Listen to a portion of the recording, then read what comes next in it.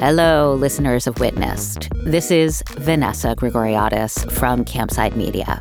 If you're a fan of the sort of hard-hitting, dogged journalism that we do in the Witnessed series, I think you'll love my new show, Infamous.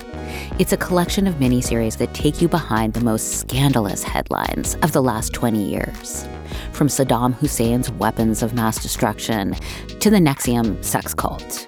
Right now, I'm going to share a sneak peek of our series on Joe Francis, the founder of Girls Gone Wild, and the time he was held hostage in his own home. This is a story about thieving, about things being taken from you, things you don't deserve to have taken. So to tell it, we're going to start with an actual robbery, a famous one. It's a robbery that took place in 2004 at a house in Bel Air. Concrete, glass, pool out back. This house is owned by a guy who founded a company you may have heard of, but you probably haven't thought about it in a million years. Now you can party with the wildest girls ever caught on tape. Girls Gone Wild. Yup, this is the home of the founder of Girls Gone Wild, Joe Francis. He's about 30 years old, sort of good-looking, square jaw, but also often seems on edge, like he's going to yell at a waiter. Tonight, he's not home, but somebody else is. If you entered properly, you would enter through the gate in your car. You'd pull up a driveway that's on a pretty steep incline. That's Riley Perez, and he isn't entering properly. I walk through the bottom portion, making sure no one's there. Go up the steps, master bedroom, huge walk-in closet, second bedroom, which was a little gym that he had set up. I'm looking for the safe, yeah, but maybe it's not in a safe, maybe it's in a drawer. Looking for a little lockbox, anything that could lead me to possible mini DV tapes that would fit in the camcorder. Riley's looking for tape recordings of Girls Gone Wild that Joe might have in his safe. Crazy enough, the smaller of the safes was open, so I don't have to fidget with it and try to come up with a combination. I open it, there's a couple of tapes in there, mini DV tapes. I'll take those with me, put those in the bag.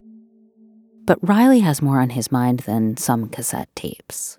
He has in his hand a sex aid, a dildo, a specific type of dildo. It had gained attention when it was profiled in Sex and the City. It was called the rabbit, or what is it, a pink rabbit? I grabbed one. I'll put this to use. What Riley would do next with that pink rabbit would be so unbelievable, so ironic, that it would become the stuff of Hollywood lore.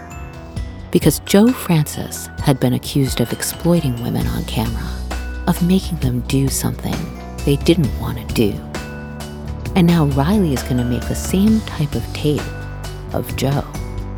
He's come prepared with a gun. He's got a video camera. He's going to make Joe Francis lay face down in bed, and he's going to make him say these words. My name is Joe Francis. I'm a boy gone wild, and I like it up the ass. Exploits everyone, especially women. They want to be exploited. Joe Francis is a genius. Lady, when you flush the Joe Francis toilet, there are just all kinds of stains. I'd like to first start out by saying that I'm 100% innocent of anything that I just pled to. From Campside Media and Sony Music Entertainment, I'm Vanessa Grigoriadis, and this is Infamous. Listen to all 6 episodes of our completely true nonfiction story on the rise and fall of Girls Gone Wild on The Binge or for free.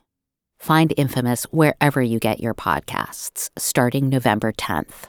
Hosted by the journalists who broke those stories.